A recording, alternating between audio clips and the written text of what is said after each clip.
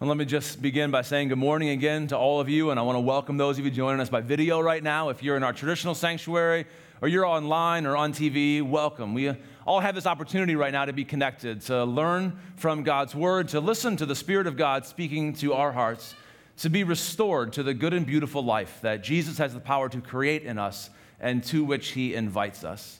We're in this series right now called The Good and Beautiful Life, and today we are learning to live without judging. Today we're learning to live without judging others. I want to start today by showing you a picture. This is a picture that showed up on my Facebook feed just this last week. Some of you may have seen this. It kind of went viral at the end of last year, though I missed it the first time around. If you look at it, what you'll see there is a huge painting. It's a famous painting by the master painter Rembrandt. It's called Night Watch. And there in front of it is a group of young people engrossed with their smartphones, right?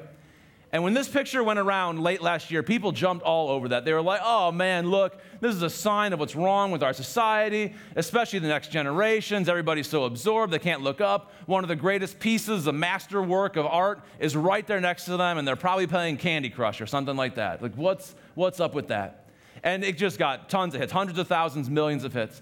And I missed it the first time around, but I saw it when it was posted more recently. And after it went around, the curator of the museum just chimed in and shared what happened right before that picture was taken. All of them had been surrounding that picture, and they were listening to some instruction, some teaching by art interpreters, by interpretive guides or instructors at the museum, who were explaining the history of the painting, the context of the painting, the techniques involved with making that painting. And these adults were teaching these young people and then gave them the assignment to please go sit down and complete this response assignment using the museum's own very excellent smartphone app, right? Which is not what most of us thought was happening when we first saw that picture. And this is really going to shock you, I know.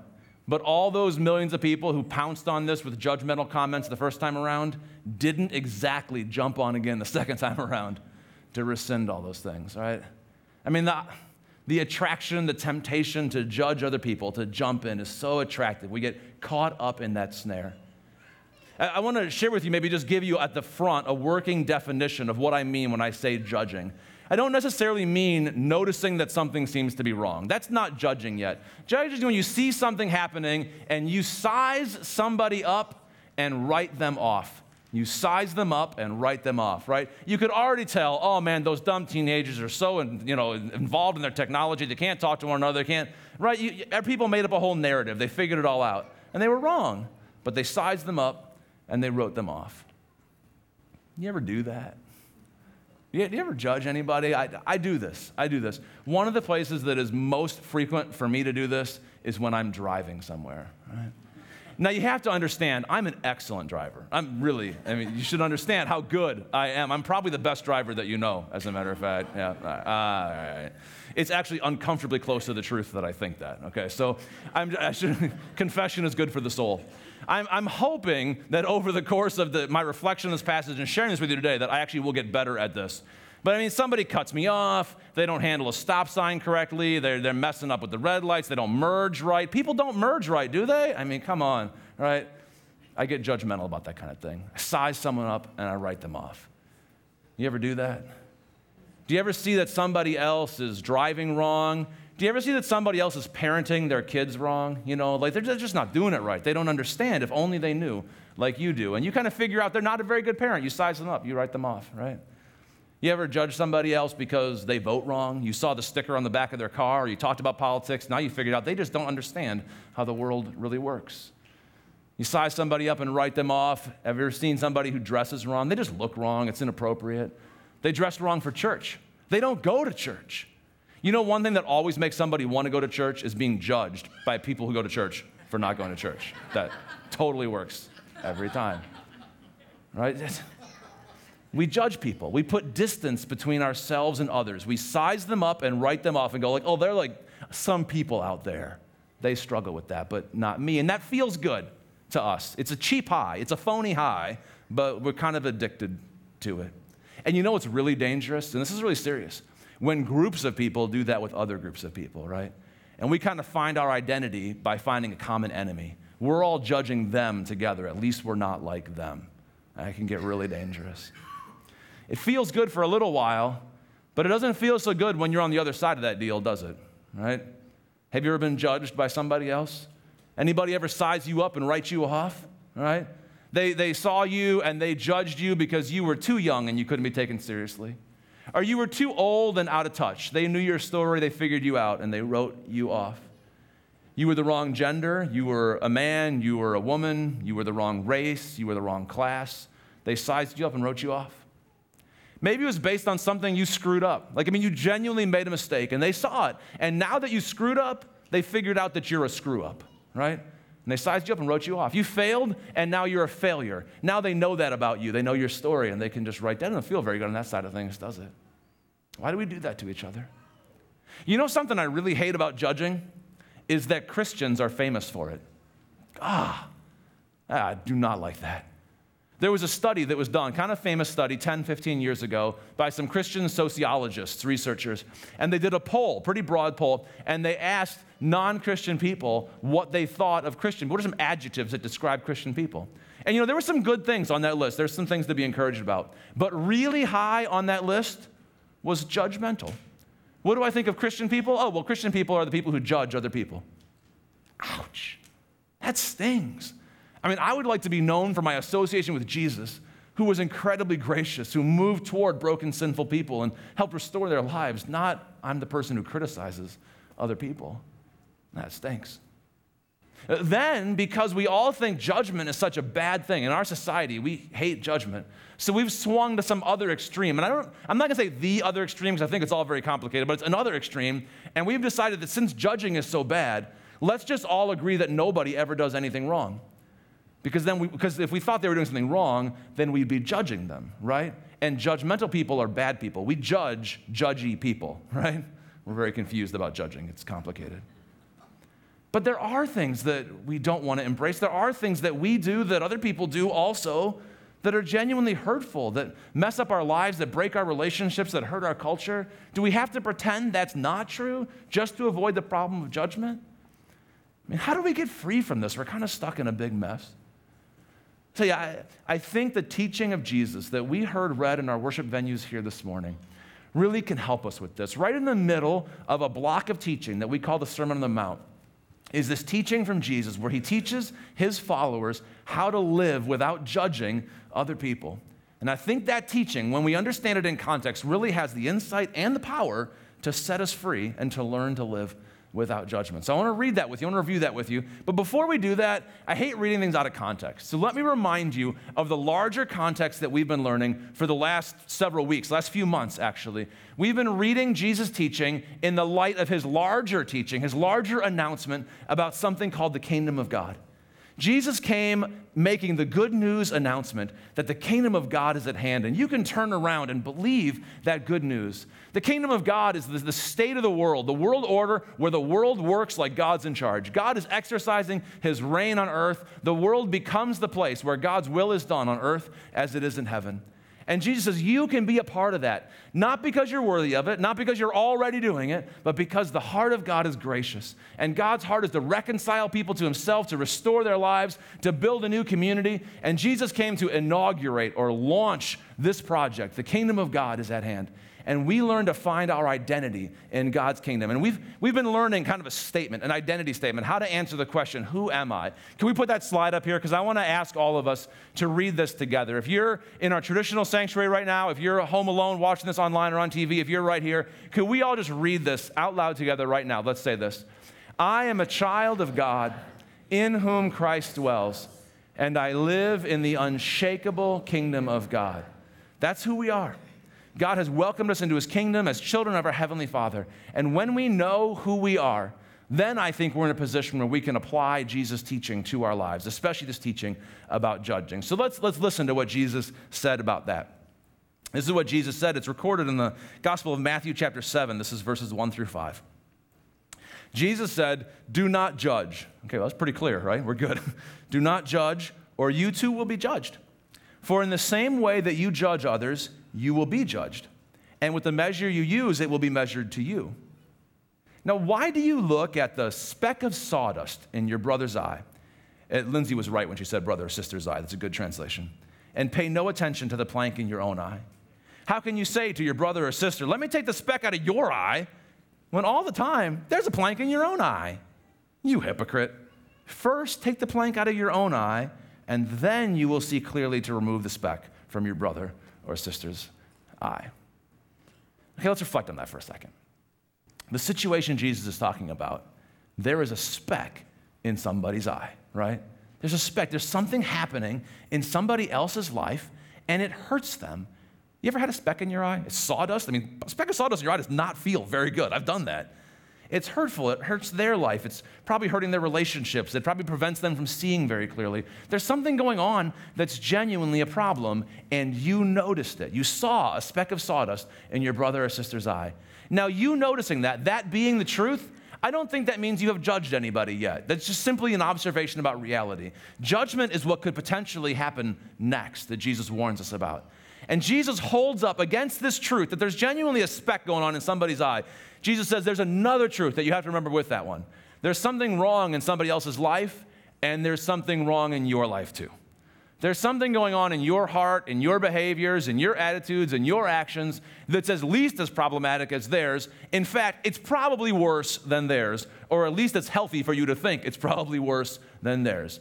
There's a speck of sawdust in their eye, but there might be a plank in your eye, and you got to deal with that. Okay, now those are the two basic truths, the information that Jesus gives us, but let me just stop for a second and ask you to think about that. Did anybody not know that already? You know, don't we know that there's specks in people's eyes and there's planks in our own? In my life, I have met one person who genuinely believed they were perfect. I actually did meet someone who thought that. But most people I know deep down inside that we are flawed. We know there's stuff that's broken. We know that there's stuff that's broken in us. So if that's already in our heads, if we've got that information, what is it that's in our hearts, if you will, that still leads us into a situation of judgment rather than compassion? Now, there could probably be a lot of things, but let me focus on at least two. And they both have to do with this distance that I mentioned earlier, how we create distance between ourselves and others. There are some people out there who do stuff like that, but they're over there and I'm over here. One way I think that distance feels good to us, the reason we like to create that distance, is because it gives us the illusion of control in our lives, and we like to feel like we're in control of our lives, whether we are or not. But we see something happen in somebody else, something doesn't go well in their life, something gets messed up, and we start looking for the reasons. And we figure out that, well, they did this, and that's why things are going bad in their lives. And we can put ourselves in judgment over them, and we can reassure ourselves, well, I'm not like that. I don't do that, so I'm probably in control of my life, and bad stuff won't happen to me like it's happening to them. They're over there, and I'm over here. And we judge them, and we judge them in order to create distance that feels good to us. I think another way that we use distance and judge people is when we don't want to we don't want to look at the plank in our eye. We don't want to deal with the stuff in our hearts. I mean, deep down we know it's there, but if we could remain in denial about that, that would be a lot more comfortable for us. And so because we want to feel better about ourselves, we want to feel like we're okay, like we're doing pretty well, we put some vertical distance. We say, well, I mean, those people, they're down there, and I mean, I'm not perfect, but I'm better than they are, right? I mean, I'm not a perfect parent. I don't do everything right, but I don't yell at my kids in public like those people do. I mean, they're worse than I am. At least I'm better than that. I mean, I know I'm not perfectly honest and forthcoming all the time. I know I don't treat my spouse or I don't treat my coworkers all the way that I should all the time, but have you seen how they do it? I mean, I'm better than that. And we make ourselves feel better. We make ourselves feel like we're up a little higher by putting somebody else a little bit lower. And that distance feels kind of temporarily good to us. It's like, I have a little chart, a little graphic about this. It's like we observe that there is a speck in somebody else's eye. Can we put that slide up there? We see the speck in somebody else's eye. And that's just reality. Nothing wrong yet. But then we run that through the filter of our own insecurity and our own fears. Our own fears about what could go wrong in our own lives, what's shakeable in our lives, our own insecurities about who we are and how we need to feel better about ourselves. And since that's not really going very well for us, we react by putting distance between ourselves and that. And the symptom of that behavior is judgment. And we judge other people. But we can be set free from that when we experience healing in our own hearts. It can happen differently. Sure, there's a speck in somebody's eye, but what if we run that through the filter of our own kingdom identity? What if we can say, well, I'm a child of God in whom Christ dwells, and I live in the unshakable kingdom of God. I don't need to maintain the illusion of control over my life because I'm okay. I'm in the hands of a loving God who will take care of me in eternity. I don't need that illusion of control. And you know what? I'm not a child of God because I'm awesome. I'm not a child of God because I'm a plankless wonder, because it's all so perfect in my life. I'm a child of God because of the grace of God, because God saw the plank in my life, because God saw in me what was messed up and broken and called me his child anyway. Right? We hide that stuff. There's stuff that's broken. There's rebellion against God. There's dishonesty. There's stuff that you don't want to admit to other people. And you try to hide it from them. And sometimes you hide it from yourself. You never hid it from God. He knows all about it. And he loves you anyway. He has seen all the way down into the darkest stuff that you don't like talking about. And then he said, I call you beloved anyway. I am a child of God in whom Christ dwells, and I live in the unshakable kingdom of God. And when we know that, then we can look at somebody else and see the speck in their eye and see the brokenness in their life. And we don't have to respond with distance. We don't have to go, oh, there's bad stuff in your life. Instead, what naturally happens when that heart change happens in us is we go, oh, I know what that feels like. Oh, I have been there. I'm still struggling with that myself. And instead of creating distance, we draw near. Instead of breaking relationship, we create love in our relationships with one another. And we respond, we create relational solidarity with other people. And instead of judging, we respond with love and compassion. It's a change in our hearts. It's a change in how we understand ourselves that creates a change in what happens on the outside. Now, I could ask you which one of those paths you want to be on, but I think I already know.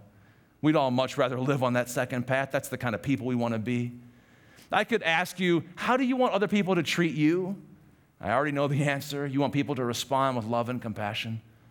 Because this takes a heart change, let me ask you the foundational question about those two paths.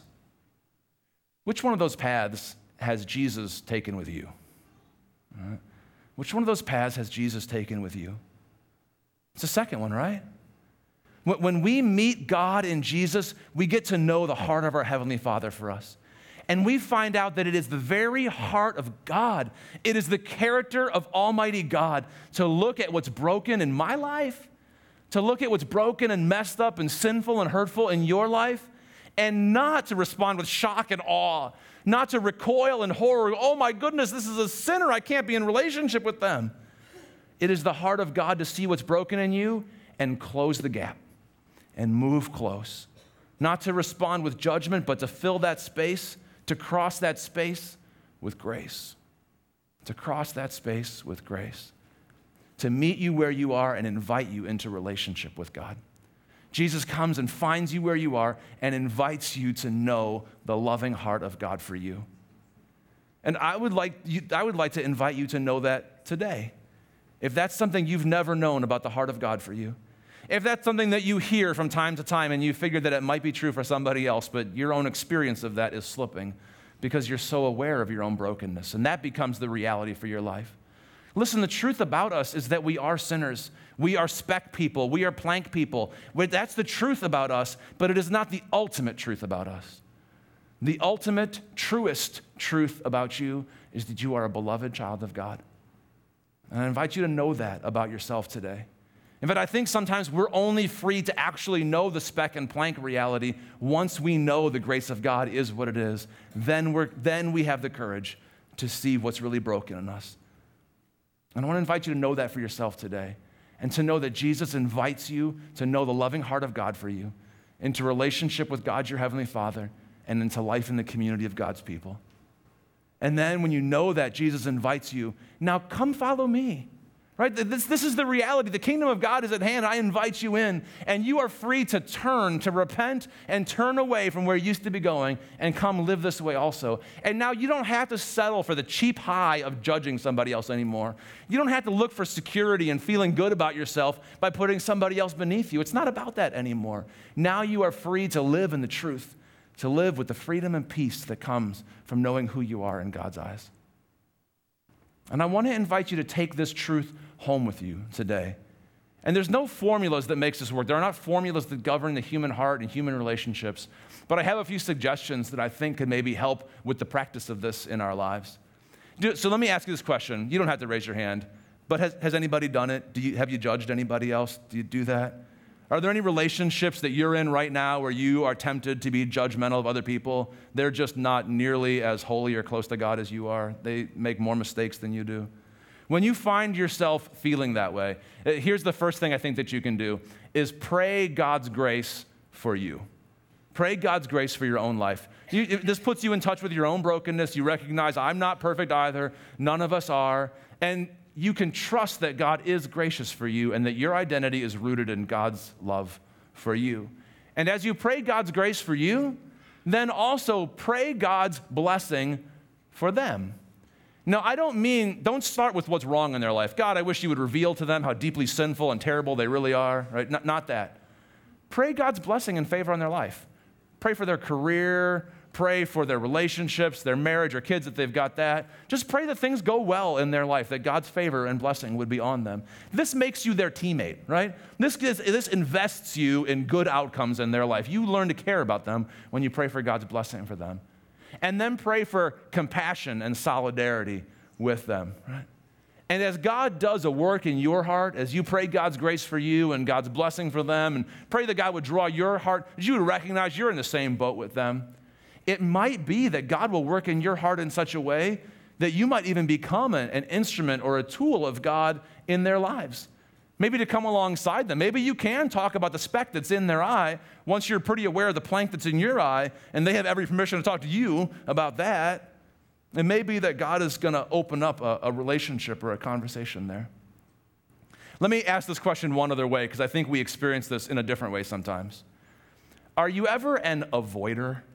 Do you ever see something, a speck in someone's eye or a clog in your relationship with somebody that has to do with both of you? And you see that and you go, what speck? I never saw a speck. There's no speck. I don't want to talk about that. Because it'd be so uncomfortable. It'd be so hard to have to talk about that, and you don't want to. But it might be that God wants to use you or that other person to be a tool in one another's lives. So I don't want to make this any more complicated. Let's make this simple. Can we put that slide back up? I think you should do exactly the same thing. Pray God's grace for you. Pray for God's grace for your sin, that you are renewed in your grace-based identity. Pray for God's blessing for them, for good things in their life. Pray for solidarity and compassion. And it just might be that God wants to use you in that person's life to help them heal from the speck that they're trying to get out of their eye. Or for that person to be used by God in your life to help you see more clearly also. I would love to be a part of a community that lived like that. I would love to be that kind of person. I would love to have relationships that function that way. And I'll tell you, I believe the world needs a community that has learned to live like this. Because in my experience, the world is full of people who know how to judge one another. No one really needs to be taught that. There is plenty of judgment in our world. Most of us have experienced it. Most of us have joined in. The world is full of people who know how to avoid one another, not care about one another, let other people just wallow in their own pain. We don't really need to be taught that.